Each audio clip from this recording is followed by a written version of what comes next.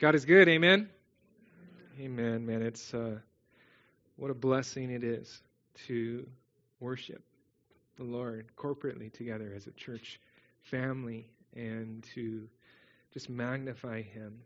So, man, it is really, really good to be here with you guys to worship with you. It's been a month since we last studied through Luke's gospel account, so I want to take just a minute here to remind you of where we've been before we get to our text and see where we're going. Lately in the Gospel of Luke, we have been focusing upon Jesus' ministry in the northern region of Galilee. During Jesus' earthly ministry, he would go on different circuit tours throughout the land, and he ended up completing 3 different circuit tours of the region of Galilee.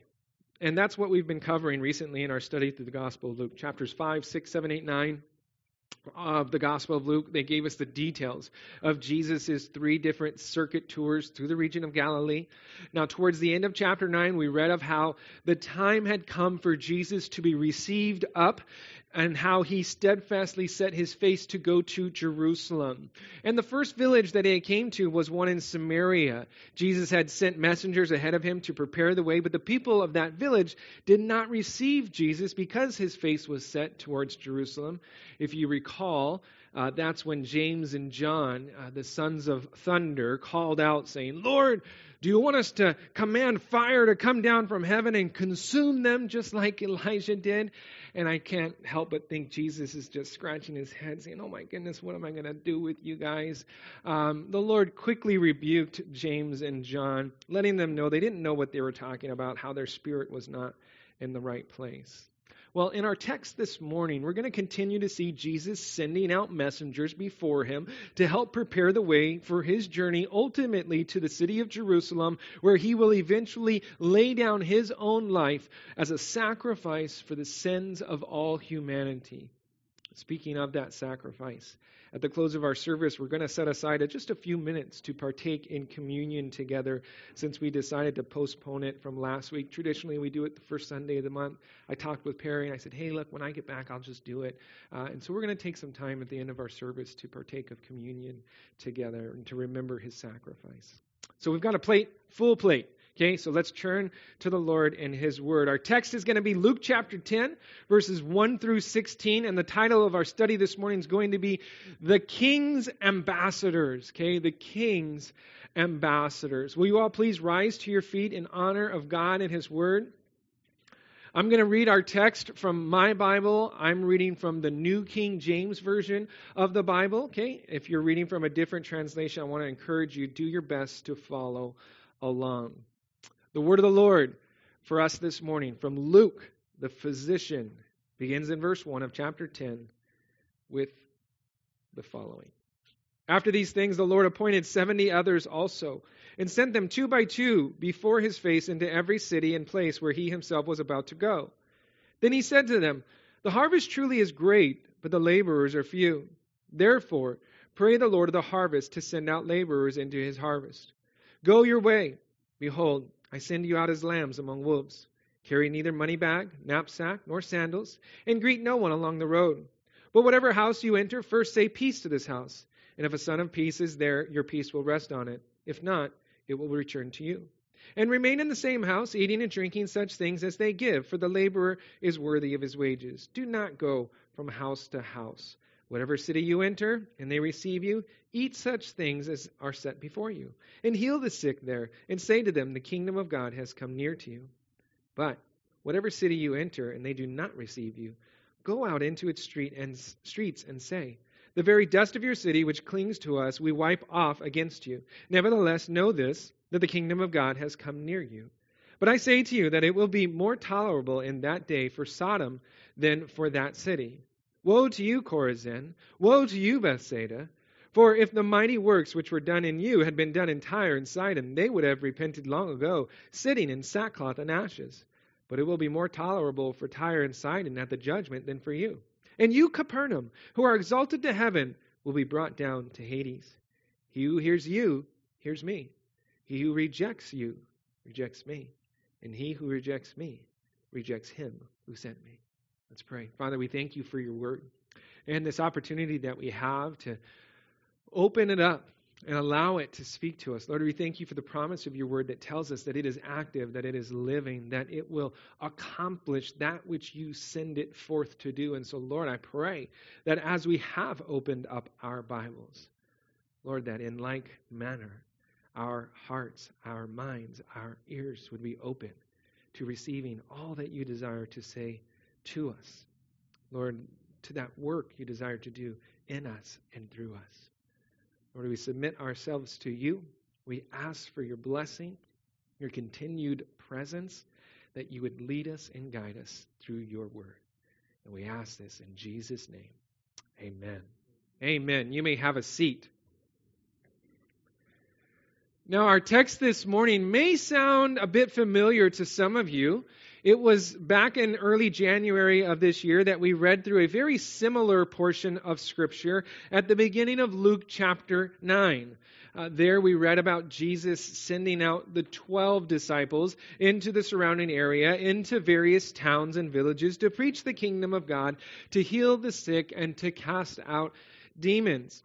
And he gave to the 12 similar instruction as he does here in our text in sending out a separate group of 70 or 72 disciples, depending upon which translation you're reading from.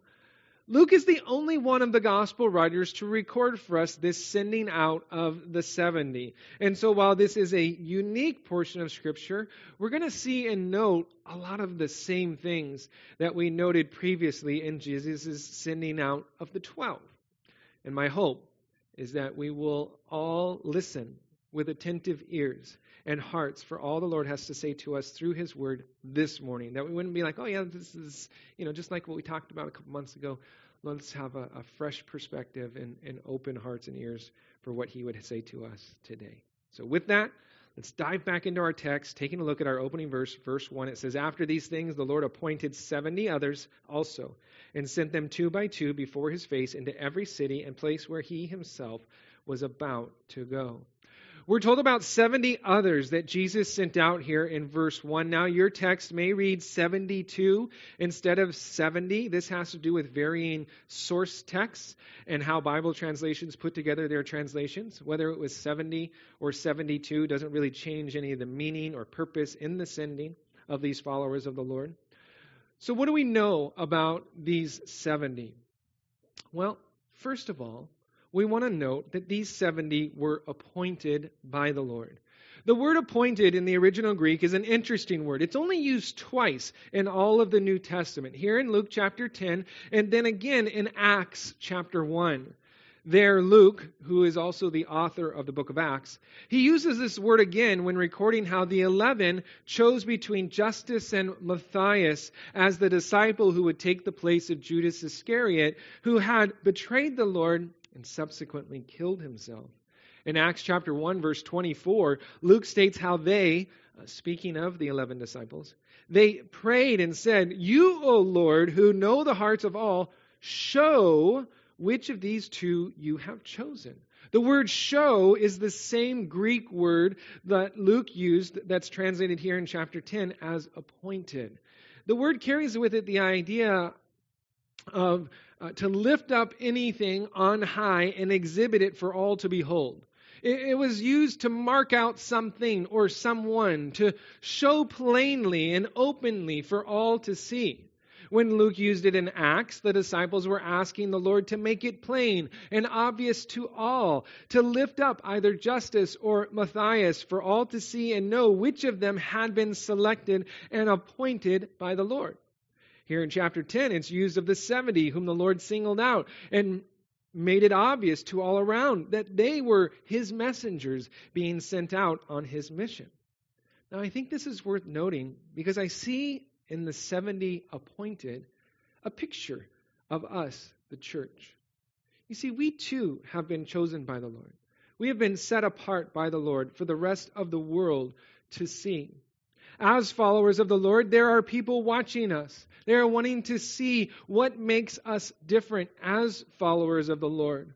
Jesus told his disciples that we are to be the light of the world and that we are to let our light so shine before men that they may see our good works and glorify our Father in heaven. And so we have been appointed. as representatives of the Lord, as ambassadors, if you will. We are to be different from the world around us. We are to be set apart for God and His kingdom, just like these 70 were. Well, not only were these 70 appointed, but we also read of how they were sent out by the Lord. The word sent is the Greek word apostello. It's the verb form of the Greek noun apostole. It's where we get our English word apostle from. Now, these 70 were not apostles as in the 12 apostles. Okay, those were unique individuals that served in a special office that was for those who were eyewitnesses of the 3 years of earthly ministry Jesus had been a part of. However, they are apostles in the sense that they were appointed and sent out by the Lord. You see, the word apostle simply means one sent out on a mission. Those 70 were indeed sent out on a mission by the Lord. And so in the generic sense of the word, they were apostles, ones sent out by the Lord on a mission. They weren't the same as the 12 apostles, but they served in a similar function in being sent by Jesus. You know, in like manner, we too have been sent. God has chosen us, He's called us, He's appointed us, and sent us out into this world to be His ambassadors, to be His representatives. We all have a mission field that God has sent us into. God has strategically placed us somewhere to accomplish a mission for Him, to spread the gospel message to the world around us. You know, some of you have been sent into the military, and God has a mission for you to accomplish while there. Some have been sent into the schools, into the workplaces, into communities around you. Many of you have been called into the mission field of parenting. And trust me, your family is a mission field. We have a responsibility to raise up our children in the ways of the Lord, as described in Proverbs chapter 22, verse 6.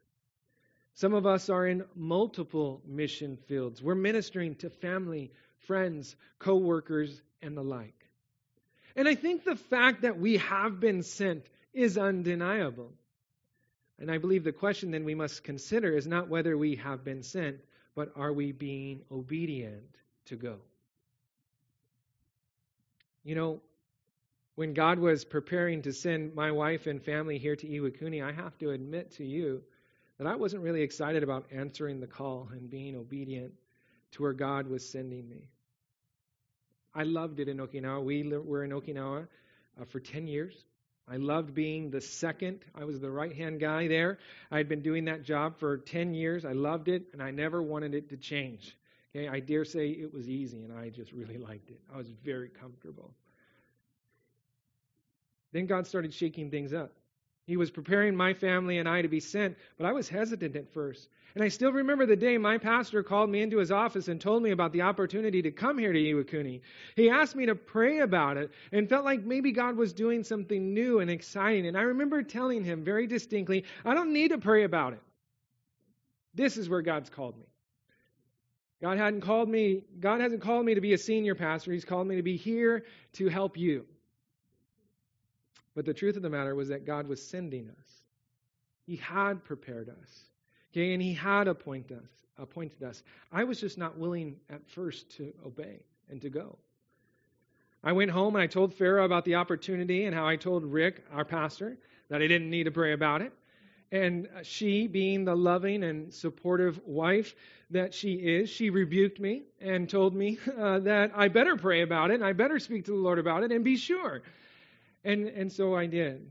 And as I committed to praying, you guys know what happened. Okay? The Lord confirmed over and over again that this was His doing, that He was calling us, that He was sending us, how I needed to be willing to go and continue to be used by the Lord in this new adventure, in this new season. Let me ask you, what has God called you to? Where has He sent you? And are you being obedient to go? To be His ambassador, to be His representative? Can you, like Isaiah, declare before the Lord, "Here am I, send me"? That we would be open and willing to what God has for us. I do hope and pray that we are being obedient to the calling and to the place that God has sent each of us. Well, Jesus appointed the 70, and then he sent the 70. And note with me how he sent them. He sent them 2 by 2. He sent them in groups together. God isn't looking for lone rangers to go out on their own. He wants us to be sent out together, to partner together with others. Now, we aren't specifically told why Jesus sent them out in pairs. Okay, but I can think of a couple of different solid reasons why he would do so. For one, there's built-in encouragement and support when you partner together with someone else. When things may not go as planned, you can lean upon one another and support one another through the difficulties and through the challenges you will face. 2, well, there's built-in accountability. Okay, you're more likely to stick to the mission if you have someone else there keeping you accountable and on mission. Also, if anyone wanted to try and attack you or your character, you would have someone there to help you stay above reproach. They would help keep you accountable and say, hey, no, that's not true. This other person here can, validate. Another benefit of being sent out in pairs is that we are able to complement one another. Okay, we are not gifted all the same. We have each different giftings, different talents, different strengths, and different weaknesses. By going out in pairs, you can complement one another and operate within the various strengths God has given. And so we can see there are a number of benefits of being sent out in pairs. Jesus sent out the 12 in pairs. Jesus here sends out the 70 in pairs, and I believe it serves as an example for us to follow. Listen, we are meant to partner together with one another and serve the Lord together. None of us are called to do it all by ourselves, to do it all alone. We need each other. Okay, this is the beauty of the church. We are meant to encourage and edify and serve one another together. When we are doing our part in the ministry of the body, then the body is healthy and strong and able to do all that the Lord desires for us. May I encourage you? Okay? Please get involved. Okay? Please, step up and become a part of the work God is doing here at Calvary Chapel, Iwakuni. God hasn't called any of us to be spectators. Okay? We are all ambassadors, chosen, called, appointed, and sent by the Lord. Let's be faithful to answer the call and step up into all that the Lord has for us. Well, the remainder of verse 1 tells us about where he was specifically sending these 70. He was sending them into every city and place where he himself was about to go. They were the forerunners, going before the Lord to prepare the way for his arrival. Let's continue looking at the instruction that Jesus gave to these 70 as they were appointed and sent 2 by 2. Read with me verse 2. It says, "Then he said to them, 'The harvest truly is great, but the laborers are few. Therefore pray the Lord of the harvest to send out laborers into his harvest.'" Jesus gives a series of imperatives in the rest of our text, commands, detailing for the 70 what they were to do as they were being sent. And the very first command that he gave them had to do with prayer. Jesus said, "The harvest truly is great, but the laborers are few." Jesus was saying that the work ahead of them was plentiful. There were all sorts of people ripe and ready to receive the message they were to proclaim. And so many who were ready to receive the kingdom of God and join with the Lord, it was amazing. So he's saying, hey, there's lots of people that need to hear this message, lots of people that are ripe. However, though the work was plentiful, though there were an abundance of people ready to receive, the laborers were few.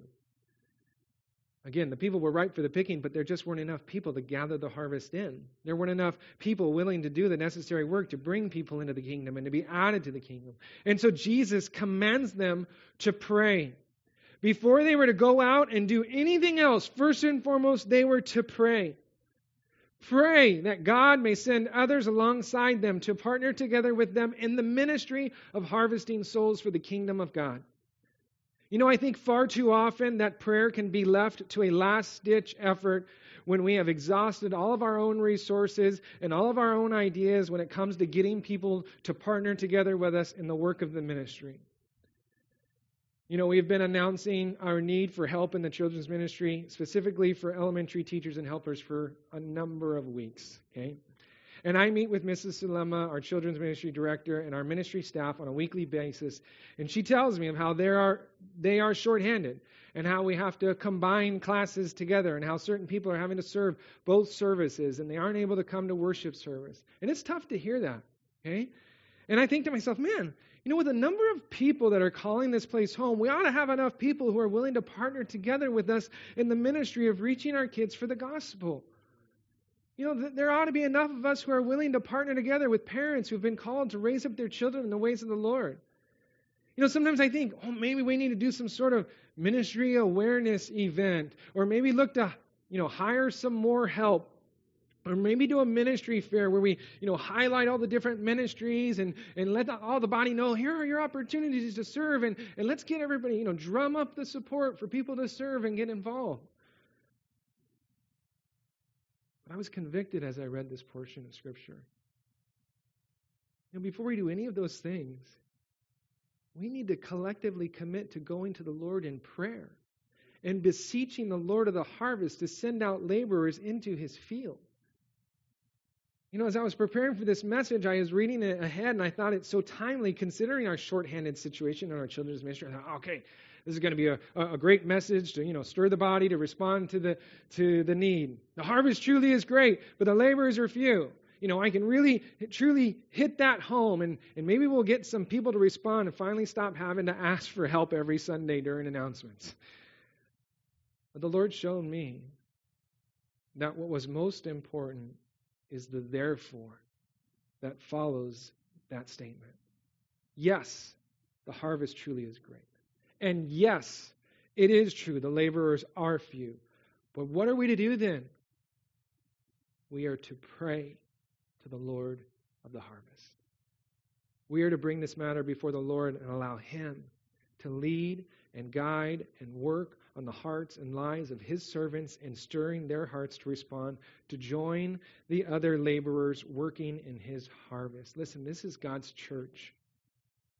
And we need to trust that He knows what is going on and that He is going to provide for His church. He knows those servants that are having to serve both services. He knows those servants who haven't been able to make it to worship service because they've volunteered to minister to the body. He knows those servants who are available and capable of meeting the call. And we must trust that He will put it upon their hearts to respond. Okay? We have to trust in the Lord to meet our needs and faithfully bring our needs before Him in prayer. And so, church body, can I implore you, can I invite you to pray with us, to pray for our needs, and that God might send more laborers into His harvest. And as we collectively pray, I trust that God will work. Let's continue in our text and note a few more imperatives the Lord had for the 70. Verse 3, it says, "Go your way. Behold, I send you out as lambs among wolves." After Jesus told the 70 to pray, the next imperative was to go. And I love this picture. Jesus tells the 70, first and foremost, before you do anything, pray. Pray and ask God to send more laborers into His harvest. And the next command that He has to say is, go. So often I found that when we truly take the Lord's commands to heart and we begin to pray, that we will find that God is prompting us to go and to be the answer to that prayer. And I want to clarify and note something important here as well. It was the 70 laborers that were called to pray for more laborers and who subsequently went. No, unfortunately, I think, please receive this in love, okay? Too many Christians are praying for somebody else to go. Praying for someone else to go and be part, to basically do the job that they're unwilling to do themselves. And they think, that's my part, I'm just going to pray, And it's like, well, no. Your part is not just to pray, but to pray and then go. To pray and then be part of the answer to that prayer. As they go, Jesus tells them to behold. That's the next command and imperative. To watch out, to pay attention. He reminds them that the calling that He has for them is a dangerous one. And that they need to be on the lookout, to pay attention, to watch out for the enemy. Listen, don't be surprised or shocked when the enemy takes notice of you and tries to attack, when you start to stand up for the Lord and answer the call to pray and go. As we are obedient to go, we are going into enemy territory. We are crossing over to the enemy's front lines, and we are trying to take as many with us to the Lord's side as possible. And so don't be surprised to encounter dangers as you enter enemy territory. Jesus was sending them out as lambs amongst wolves. And listen, lambs don't stand a chance against wolves when they're all by themselves. But if they have a shepherd watching over them, they are safe and secure, even though there are wolves throughout the land. We have the great shepherd who is watching out over us. And so, though we may be lambs being sent out amongst wolves, we must not forget that the great shepherd, Jesus Christ, is the one that's sending us. He is the one that is going to watch over us as we go in obedience to his voice. As we follow the voice of the great shepherd, he leads us to where we need to be. Jesus declared in John chapter 10, he who enters by the door is the shepherd of the sheep. To him the doorkeeper opens and the sheep hear his voice. And he calls his own sheep by name and leads them out. And when he brings out his own sheep, he goes before them, and the sheep follow him, for they know his voice. Later on, verse 11, he says, I am the good shepherd. The good shepherd gives his life for the sheep. But a hireling, he who is not the shepherd, one who does not own the sheep, he sees the wolf coming and leaves the sheep and flees. And the wolf catches the sheep and scatters them. The hireling flees because he is a hireling and does not care about the sheep. I am the good shepherd, and I know my sheep, and am known by my own. You see, we may be sent out as lambs amongst wolves, but we are being sent as we respond to the voice of the shepherd. And he promises to go before us, to watch over us, to lead us and guide us, and to fight on our behalf, even willing to lay down his life for us. We need not fear the wolves when we know that we are responding to the call of the Good Shepherd. Let's continue looking at our text and more of the instruction Jesus had for the 70. Read with me verses 4 through 8. He says, carry neither money bag, knapsack, nor sandals, and greet no one along the road. But whatever house you enter, first say peace to this house. And if a son of peace is there, your peace will rest on it. If not, it will return to you.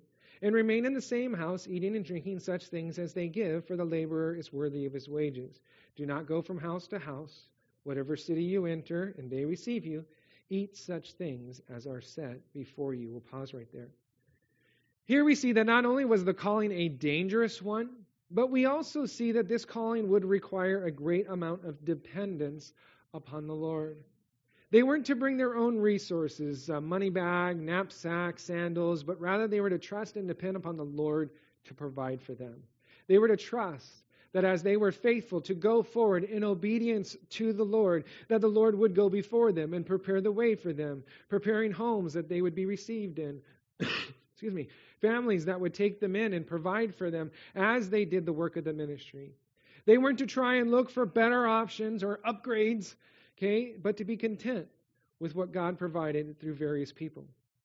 Whatever house they entered, they were to greet it with a message of peace. That is, they were to share with them the message of peace offered through Jesus Christ. If they received the message of peace, receiving by faith the Prince of Peace, then they were to stay in that home and eat whatever the home was able to and willing to provide. Whatever was set before them, they were to eat it without any questions. Now, this would be interesting for Jews, for they followed some pretty strict dietary laws. Jesus told them, basically, my paraphrase, hey, don't worry about what they feed you. Just receive what is given to you. Eat it with gladness and thanksgiving, being content with what God has provided. And so, hey, you're not going to be like, hey, this isn't kosher, I can't eat this. It's like, okay, this is what God's provided. I'm going to be content with this. I'm going to eat it. Because following the dietary laws and restrictions wasn't as important as the work that God was calling them to. Now, another interesting bit of instruction given to them was that they were not to greet people along the road. We get the idea that there was to be a sense of urgency and determination as they went out. They weren't to waste time with the elaborate Eastern greetings that often involved food and drink and entertainment. They were to stay busy going to where God sent them, not getting distracted along the way. As I look around at the world today and all that is going on, I cannot help but believe we need to have that same sense of urgency. Jesus sent these 70 ahead of him in preparation for his soon arrival, and he wanted to make sure they didn't waste any time while fulfilling their mission. And I think that the same is true for us today. You see, the Lord is coming back. Just as the 70 were sent to prepare the way for the Lord's arrival, we too have been tasked with a mission of preparing the world for Jesus' second coming. Okay, the Lord is coming back, and the time that we have is short. We need to be steadfast in fulfilling the ministry that God has called us to. Because time is short, we need to be diligent about our Father's business, to have that determination that we're preparing the way for His Son. Let's continue. Read with me verses 9 through 11. It says, "And heal the sick there, and say to them, the kingdom of God has come near to you. But whatever city you enter, and they do not receive you, go out into its streets and say, the very dust of your city which clings to us, we wipe off against you. Nevertheless, know this, that the kingdom of God has come near you." We'll stop there. As they entered a city, they were to heal the sick. They were to proclaim the message of God's coming kingdom, that the kingdom of God had come near to them. If they came to a city that did not receive them, they were to go out into the city and proclaim, the very dust of your city which clings to us, we wipe off against you. Nevertheless, know this, that the kingdom of God has come near you. The act of wiping off the dust of the city was a cultural and symbolic act of separating themselves from the filth of a city traveled through. They didn't even want the dust of that city to stick to them, and so they would wipe off the dust from their sandals as a gesture, acknowledging that the city had rejected the offer of peace. Now, I want you to note two things here that are extremely important for us to realize. First of all, I want you to notice that the message did not change. It was the same. The message to both the city that received and the message to the city that did not receive was the same. It was the kingdom of God has come near.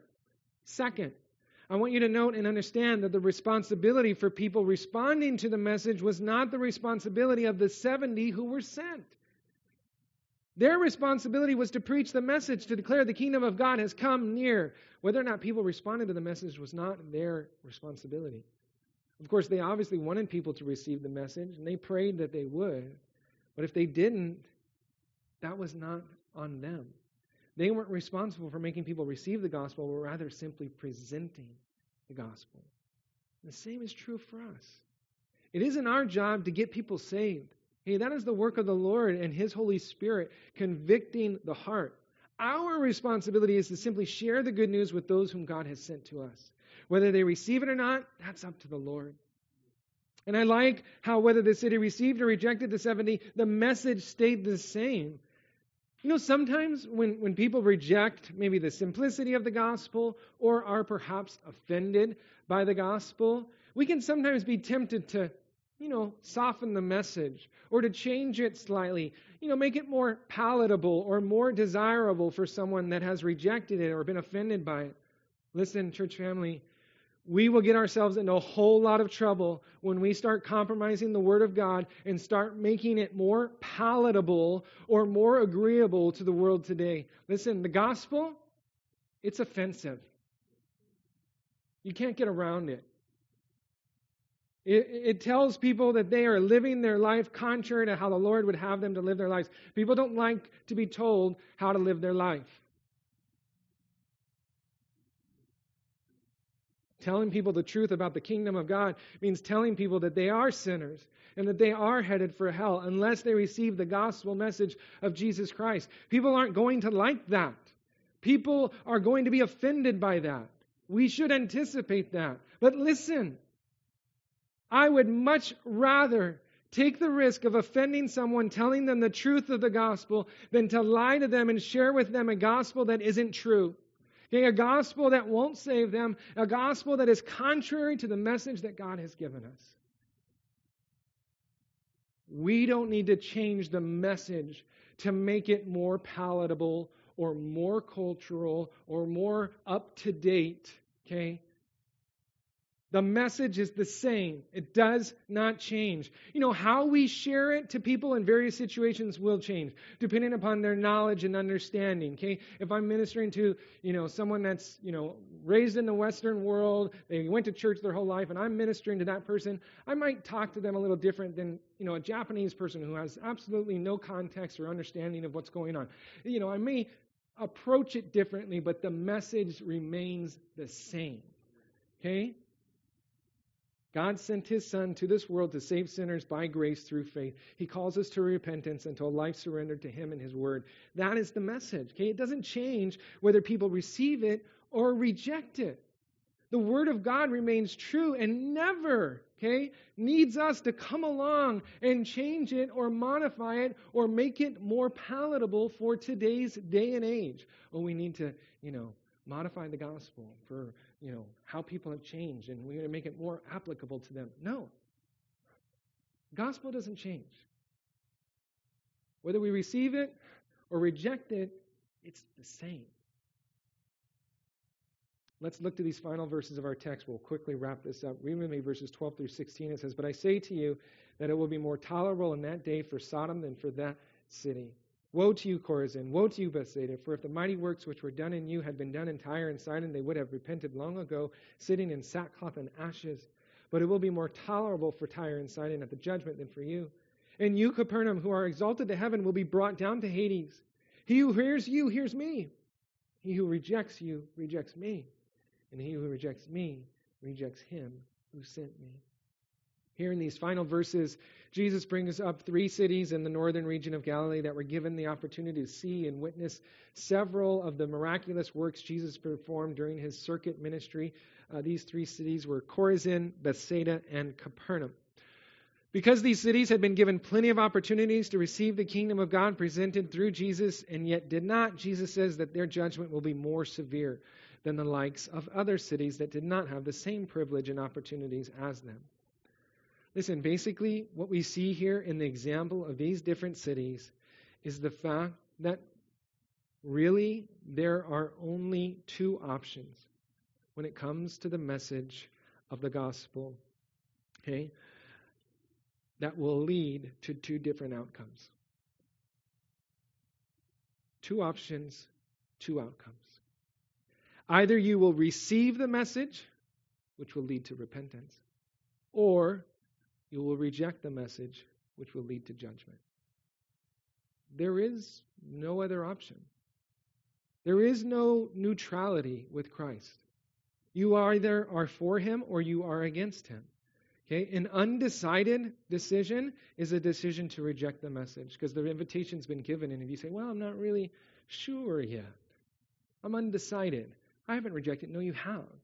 Because you have not received the message, you therefore have rejected the message.